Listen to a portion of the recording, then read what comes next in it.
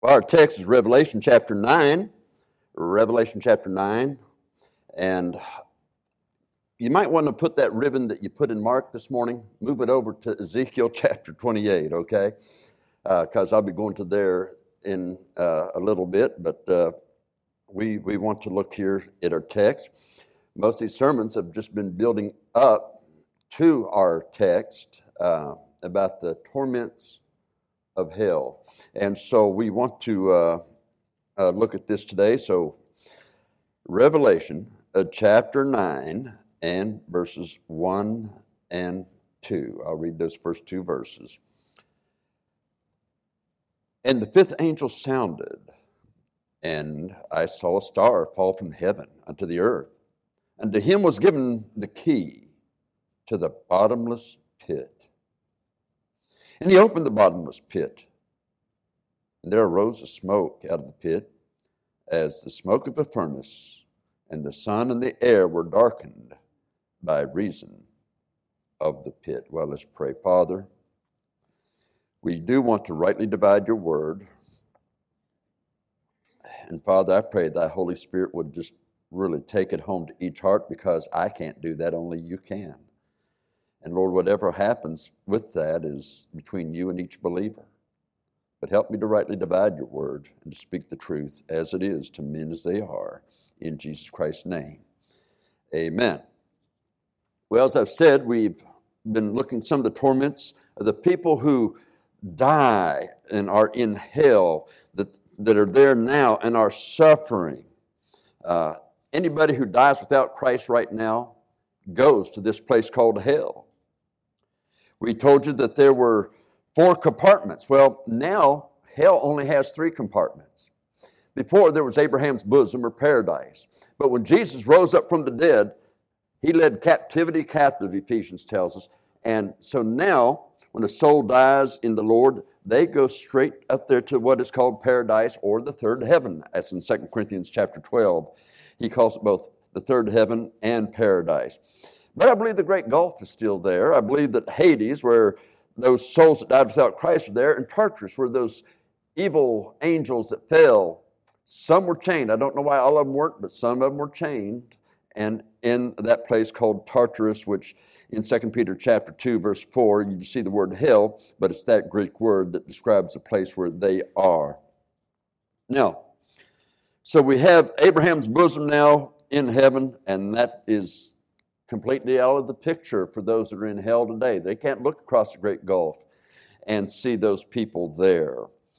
So having looked at other parts of the Bible and seeing the torments that are presently taking place in that place called hell today, we go to the lake of fire, and we see now, as that'll come in eternity. We spoke this morning of one of the sufferings there of the worms, as it was used in Mark chapter 8.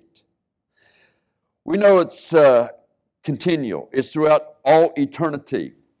Death and hell, Revelation 20:14 and 15 says, is cast into the lake of fire. So all the parts of hell, all the torments of hell, everything of that is cast into the eternal lake of fire, and it continues throughout all eternity. People do not cease to exist in eternity in hell, in that lake of fire. They'll still feel it from then on. All those spirits that died without Jesus Christ. Now, in our text, looking here at these first 2 verses, and really I'm probably just going to look at verse 1 this evening, but this is a trumpet judgment in our text. In Revelation chapter 8, verses 7 through 13, it starts the 7 trumpets of the trumpet judgments in the book of Revelation. Revelation, you'll see series of 7 seals, 7 trumpets, 7 vials, and it's a number of a complete action where the Lord does what is fully needed in that situation for pouring out his judgment during the tribulation hour. And so this is going to be the looking at the trumpets in chapter 9, but we've already seen the first 4 in chapter 8. They're there. Now, in our text, there's a star, there's a key, there's a bottomless pit. The star represents an angel. In the Bible, Stars are at times used to symbolize angels. I believe that this angel here is a good angel. As he falls from heaven, we'll say more about that as time goes on. And so I believe it's a good angel. It's interesting to me in Job chapter 38, and God is speaking to Job. Job has been there now since chapter 3 through chapter 37 with his 3 miserable comforters. They're supposed to be his friends. Man, they are telling him what a sinner he is and how bad he is, that God is punishing him.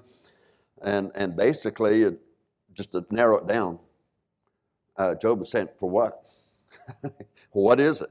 Well, you've got to have done something wrong. We may not know what it is, but you've done something wrong. And they're telling him what a bad guy he is throughout the whole thing, and he's defending himself. And it gets to a point where it almost sounds like he's saying, God shouldn't be doing this to me. But in reality, he never loses faith in God. He says, I know whom I have believed. And he is able to keep that which I've committed unto him against that day.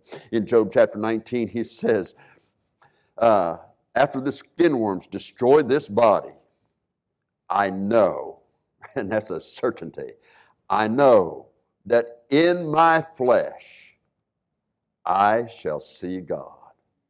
Wow. You know, if you're saved, you have that same promise. Even if you've been in the grave for 100 years, in my flesh, that body is resurrected, a new body fashioned like unto his glorious body, and I shall see him. I shall see God. So we have that great promise. But there are these men here telling Job of what a sinner he is, and it's the reason that God is punishing him. Their words do nothing, but God says in chapter 38, darken counsel. It's accusatory with no proof. It's false, but very accusatory. You realize Revelation 12 says that Satan accuses us before the throne day and night. If you're saved, Satan is constantly accusing you before God. And I believe many of the things he accuses us of are true. But we have a Savior that says, yes, that may be true, but my blood was shed to pay the penalty for all of that. And that takes care of it. We have a great counselor in the Lord and Savior, Jesus Christ. So, God intervenes finally in chapter 38 of Job and says, who is this that darkeneth counsel? Boy, these guys are talking to him like, we know, we've got it. We are the guys. And they let him know, who is this that darkeneth counsel?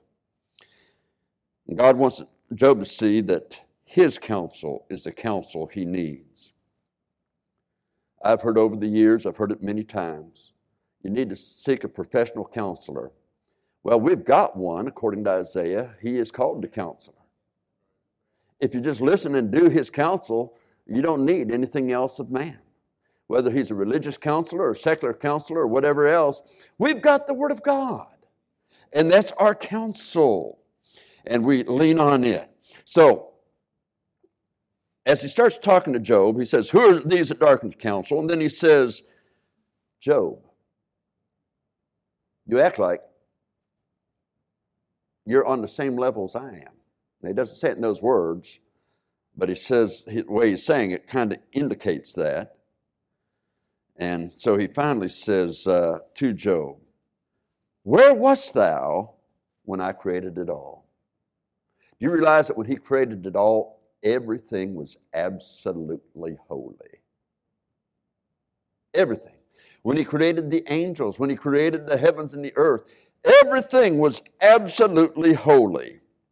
And so he's talking about, and in Job chapter 38, verse 7, he says, when the morning stars sang together, and all the sons of God shouted out for joy. Do you realize the morning stars that he's speaking about is really referring to angels? They're singing together. Now, in heaven, before the fall of Satan, he's in charge of both the music and even the jewelry of heaven. We read in Ezekiel chapter 28 that I told you to go to, verses 12 through 15. And I want you to hear these verses, and I'm going to go through them slowly, but we're going to go through them. He says, Son of man, take up a lamentation upon the king of Tyrus, and say unto him, Thus saith the Lord God. Now, the name Tyrus means rock, strength, sharp. And whereas there was a king of Tyrus in that day, now it is being applied to Satan in this particular passage. In the Bibles, names have a purpose. They reflect character. Tyrus, back in the day, was the name of an island. It was right off the southern coast of Lebanon, and there at the Mediterranean coast. A rock is something that is impregnable and unmovable, something like a Gibraltar in the way it's used here. And so Satan, because of his position as an angel, is called this Gibraltar. But we know in the Bible Tyrus fell, and so does Satan fall. We think of the names. For an example, God said to Joseph, when Jesus would be born, you shall call his name Jesus. Why? For he shall save his people from their sins. And Jesus means Jehovah saves. In Matthew chapter 1, verses 21, verse 23, his name shall be called Emmanuel, which being interpreted is God with us. This was God come in flesh. God is the Spirit. They that worship him must worship him in spirit and truth. But in this situation, this Spirit, God the Son, takes on human flesh, that he might be the penalty, pay the penalty for our sin. And so, again, I say names are very important in the Bible. Now, I don't think that we place as much importance to those names today as they did back then. For example, my last name's Bloom. I don't like being associated with a flower, but Bloom. But John Andrew, we have names in the Bible, John and Andrew. I was named John Andrew Bloom after the uncle that really tried to lead my dad to the Lord. And Dad said it was very instrumental. He had pretty well planted the seed. He was always working on them. But John, it means loved of God. I know I'm loved of God. Andrew means manly. Don't mess with me. Okay, now, John Andrew Bloom. I think he called me Andy simply because, he's not manly. Okay, but nonetheless, names meant something in the Scriptures. And usually a study of the names will show you something about the character of the person that is there. And so, we see that in our text now, thou, here in Ezekiel, thou sealest up the sum full of wisdom and perfect in beauty. That describes Satan. Wisdom, beauty. Full of wisdom, meaning more than the other angels. And because of this power and the position that he was given, that's why in Jude chapter 1 and verse 9, Michael is contending with him, and it says, yet Michael, the archangel, he's an archangel, Michael, when contending with the devil, he disputed about the body of Moses, durst not bring against him a railing accusation, but said, the Lord rebuke thee. Because even though that Satan has fallen badly, he still outranks. Jesus in Matthew chapter 23 said the Pharisees, the scribes, all these guys that were so bad, he says, do what they say, but don't do what they do. Because they sat in Moses' seat. So they were places of authority, and you still respect authority. That's why when you have a president of the United States, whether you like him or you hate him, I've heard everything about every president that's been good and bad, depending on who you're talking to. But one of the things to teach your children, no matter who that president is, you respect them. They have a position, and you pray for that person. Now, having said that, we see that here is Satan. He exceeds in beauty all the angels and in wisdom. He's number one. His position is great among the angels. And in verse 13 he says, thou hast been in Eden, the garden of God.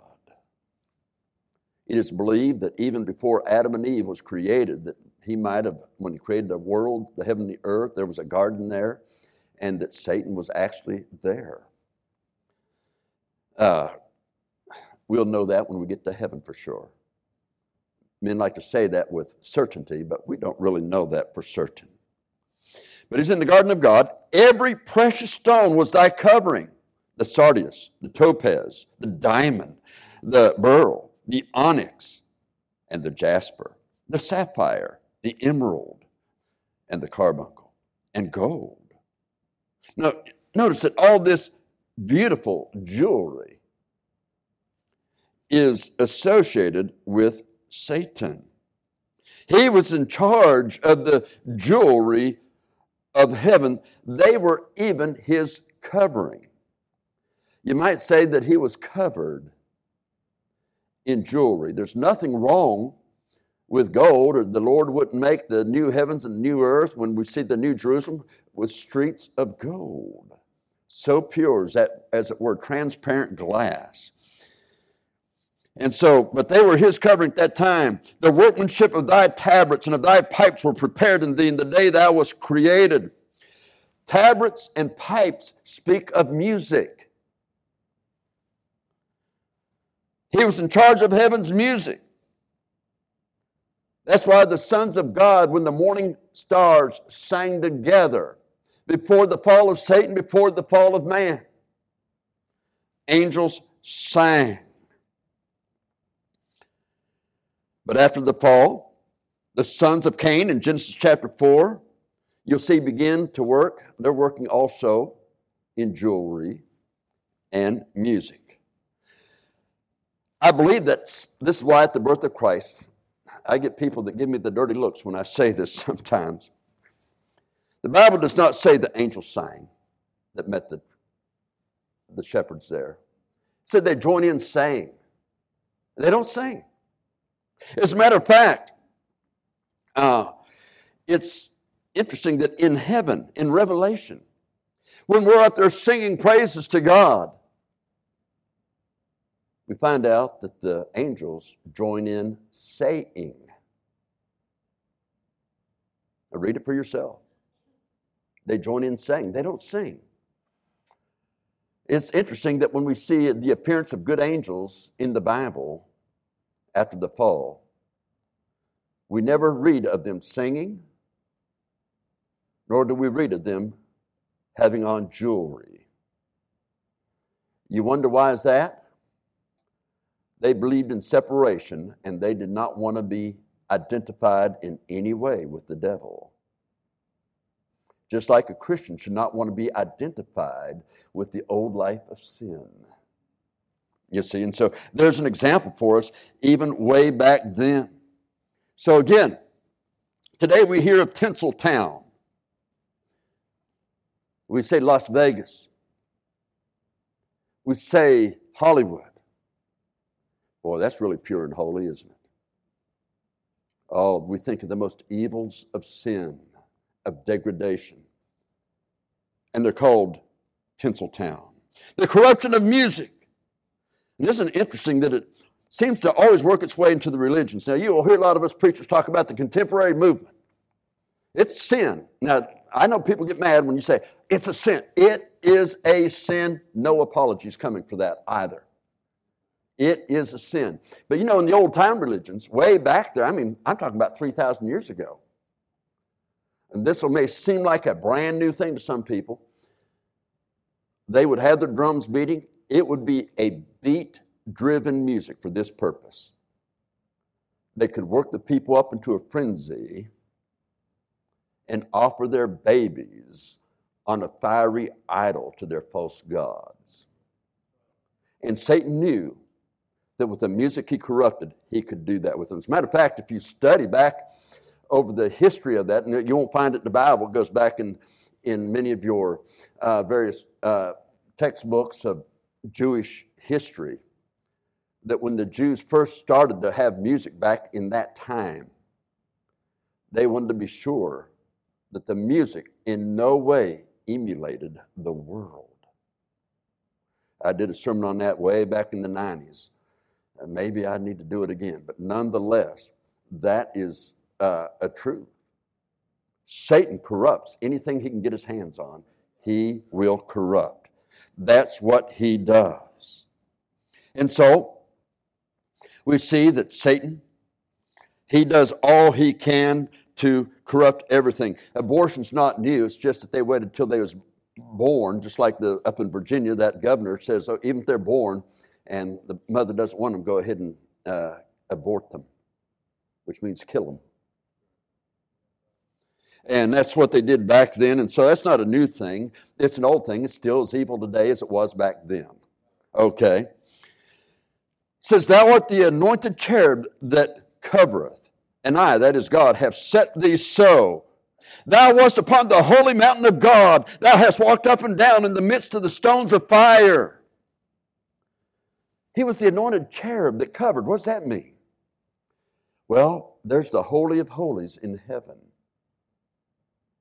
Satan himself was the covering cherub. He covered that. Satan's power was such that when he fell, it took two angels to replace him. That's why you read that when God speaks to Moses and gives him a thing of the tabernacle, he says to build it according to what he had showed him on the mount. And he was showing him, I believe, the tabernacle of heaven. And how two angels were there, and that's the way they would make this thing when they would make it. And so we see that going on in that time. But it took two angels to take his place. He goes on in verse 15, thou wast perfect in thy ways from the day that thou wast created, till iniquity was found in thee. Satan probably fell before the creation of man. I don't know that for sure. He might have failed when man was created, and out of jealousy, because man had this position where he was made in God's image, that he didn't like it. I don't know that. I really don't know that. I just know that he worked against it. When he fell, according to Revelation chapter 12, 1/3 of the angels fell with him. Those stars fell together with him. He was second only to the Trinity. Until then, he was second only. And verse 16 says, by the multitude of thy merchandise, they have filled the midst of thee with violence. See all that violence going on in America today? Where do you think that comes from? We can say, well, Antifa, we can say China, we can say all these other things. No, it comes from the devil. He works through people. And so, you see all of that. He says, in the multitude of thy merchandise, they have failed in the midst of thee. In other words, when he says there, they failed in the midst of thee, filled with violence, and thou hast sinned. Therefore, I will destroy thee, O covering cherub, from the midst of the stones of fire.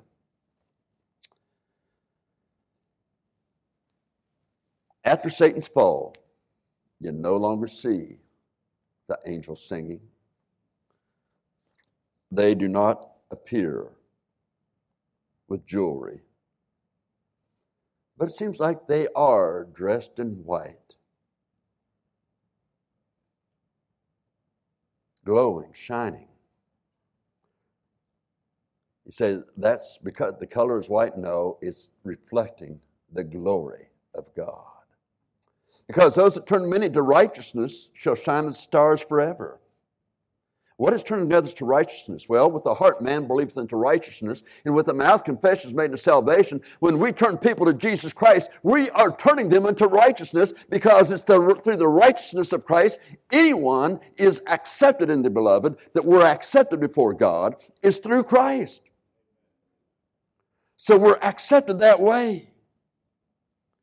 So, you'll notice the multitude of merchandise and violence. He is cast out of the mountain of God, and he'll be eventually, not right now, but he'll be eventually cast into the eternal lake of fire. You say, well, why do you say that? With all those angels that fell with him, why would you say that? Because you need to know who your company is going to be throughout all eternity if you're not saved.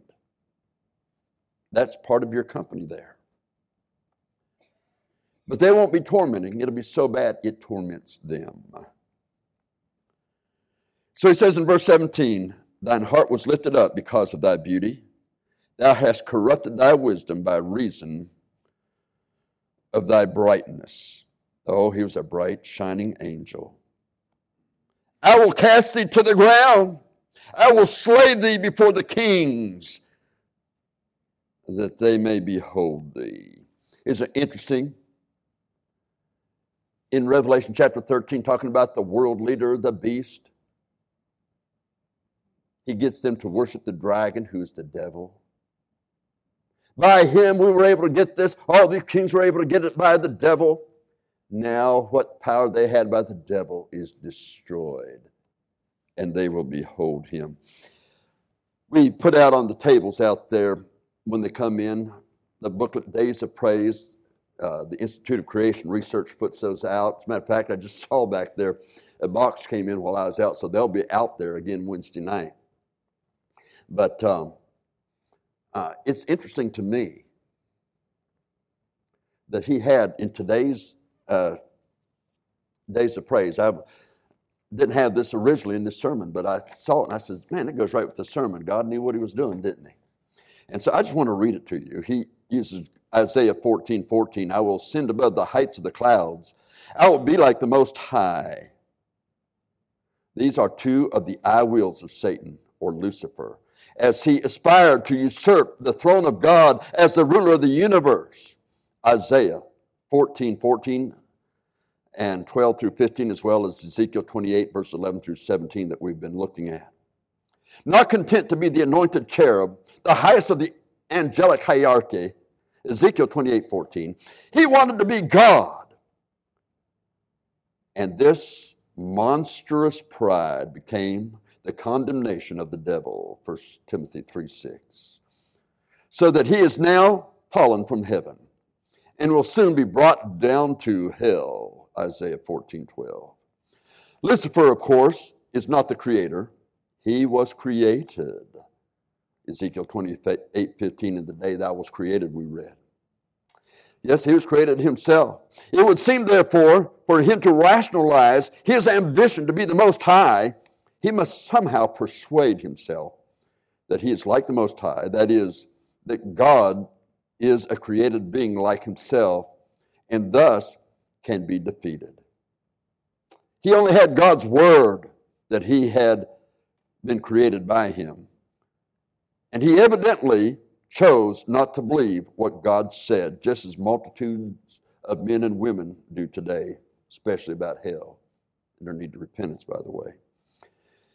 He, like they, chose rather to believe that the eternal cosmos had somehow created them all by its own powers. The great cosmos, they call it Mother Nature, perhaps, has created the spirit beings as well as men and women and all the worlds inhabited by them. In this scenario, the true Creator God is viewed as only one of many. Therefore, he is vulnerable to defeat, or so Satan evidently believes. Thus, Lucifer became the first evolutionist. Isn't it interesting how God, I'm going to stop there for a moment, tries to bring men up? Evolution brings them down. A lot of people don't know this, but when Darwin actually came up with the theory of evolution, it was one of the most racist documents that there could be. He viewed all black people as less. He looked at Africa, he said, these people are less. They haven't developed like we have. The abortionists, Planned Parenthood, that's the same way. Let's get rid of the black race. That's why you see so many abortion clinics in the black neighborhoods. But oh, so many of the black preachers have blessed my heart. Because God didn't say that's the way they are. That's the way Satan says they are. See, that comes from the devil. That comes from the devil. So this great lie, he deceived himself, became the basis of this later deception of Eve. Remember, thou will be like God. And then the founders of all the varied pantheistic religions of the world, as well as the modern evolutionism and the New Age philosophies. Nevertheless, God is still on his throne, and the Lamb shall overcome them, for he is the Lord of lords and the King of kings. Oh, that's a great devotional that was in that booklet today, and just fell right in with this. Well, there are those kings that died in their sin, and then there are the fallen angels. You and I have a battle going on today. It's a spiritual battle, whether we are aware of it or not. Ephesians 6:12, for we wrestle not against flesh and blood. People may say bad things about us. They may hate us. They may say all kinds of things against us and try to bring us down, but they're not our enemies. It's the devil. For we wrestle not against flesh and blood, but against principalities, against powers, against the rulers of the darkness of this world, against spiritual wickedness in high places. You say, well, what are those things? Well, principalities. They seem to work in government, in affecting government. For an example, in Daniel chapter 10, when Michael was sent to Daniel, he was held up, by the way, or the angel was sent to him, and Michael had to come help that angel. He sent to him to answer his prayer. Daniel fasted for 21 days before he heard. But there was a principality, an evil one, that tried to hold that up, and he had to do that battle. Principalities, there was a principality of Babylon, there's a principality of the various ones. That one is of Persia.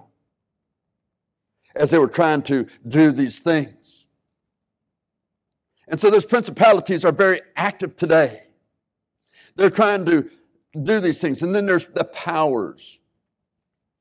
The powers seem to work against Christians that are saved, but there are things in our lives that the sins they hit us with.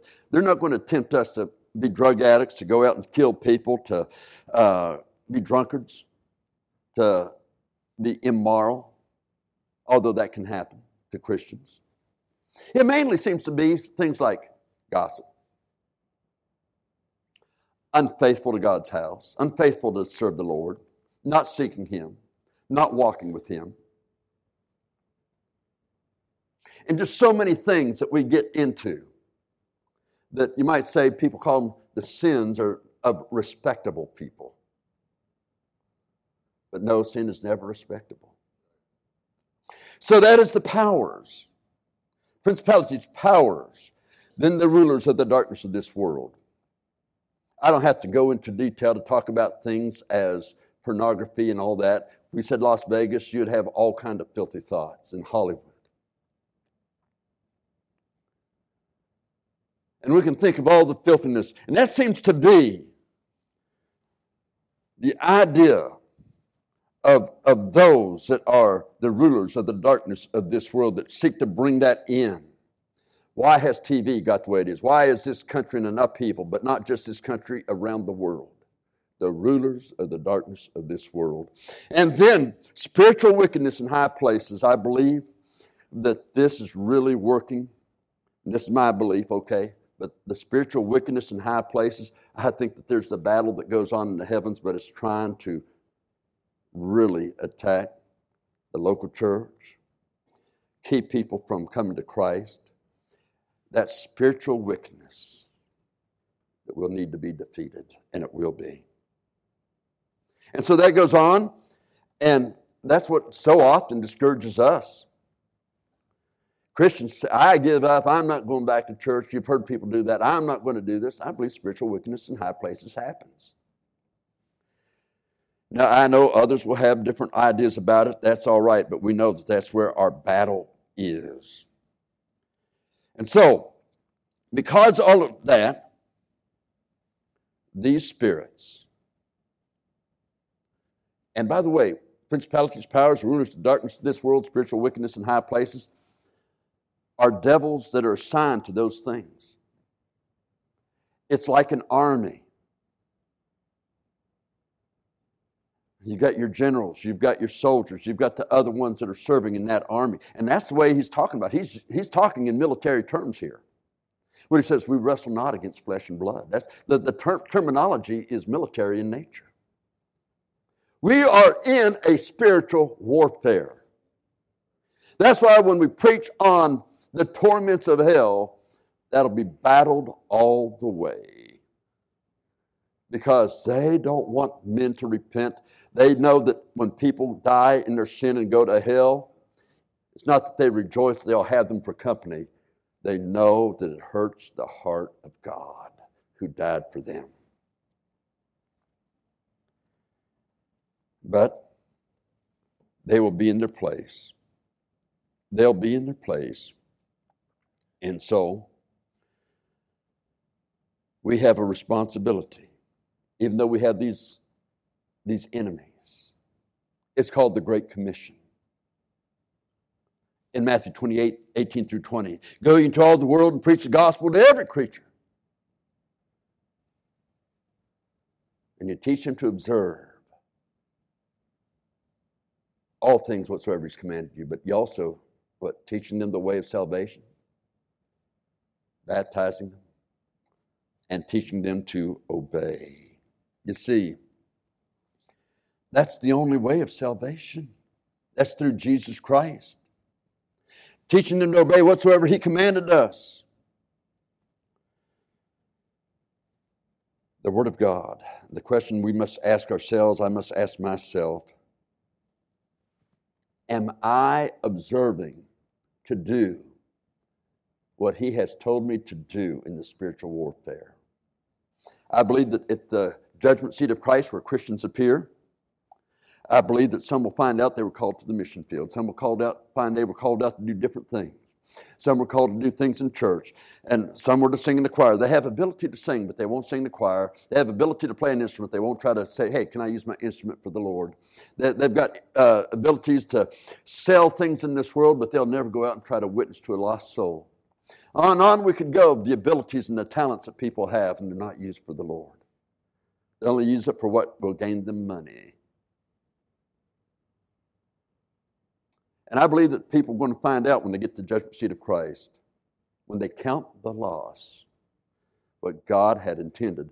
But they never sought the Lord with their heart to say, Lord, what do you want me to do? What do you want me to do in this local church? Look, this church has many ministries. We've got radio, we've got OCA, we've got bus ministry, we've got music and Sunday school, and so many ministries. You know, not one of those ministries are exalted above the other ministry. It's a local church. We're one. Just imagine somebody's a teacher and says, oh man, I love teaching, but I don't have to be at church on time. I can sit at home. I can remember seeing teachers sit at home years ago, and invariably students would say, they don't come to church. They get there late. That teacher had a poor testimony to talk about to the kids about spiritual things when they knew what they were. No. Ruined a testimony that said that person's a hypocrite. That can happen in the bus ministry.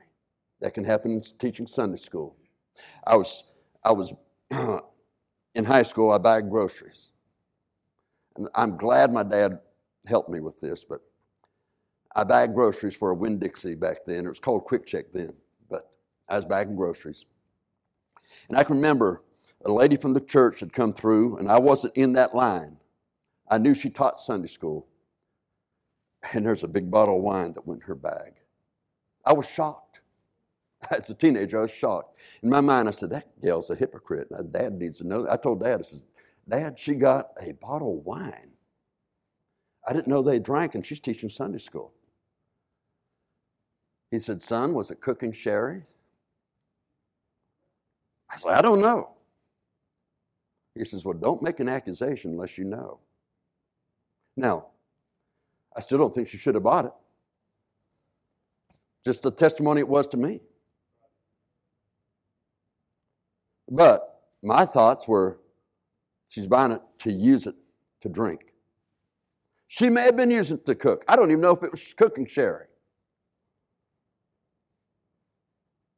But whatever it was, it said the wrong thing to me as a Christian, a kid, bagging groceries. Realize people see you. You don't have to be the preacher for people to see you. People see you. What is my testimony? And so, I want to close it out this way.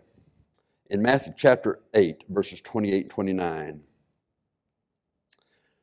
these super spirits of the devil had filled a man. There was a legion of them. And in Matthew 8, 28, 29, and when he was come to the other side into the country of the Gergesenes, there met him two possessed with devils, coming out of tombs, exceeding fierce, so that no man might pass that way. And behold, they cried out, saying, what have we to do with thee, Jesus, thou Son of God? Art thou come hither to torment us before the time? Before the time? You see, the devils believe very strongly in hell.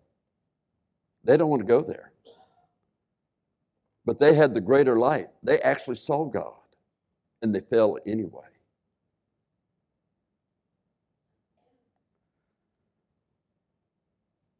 But for us, we know God. That's why I said some things, whether you're a Sunday school teacher, whatever. Don't justify unfaithfulness.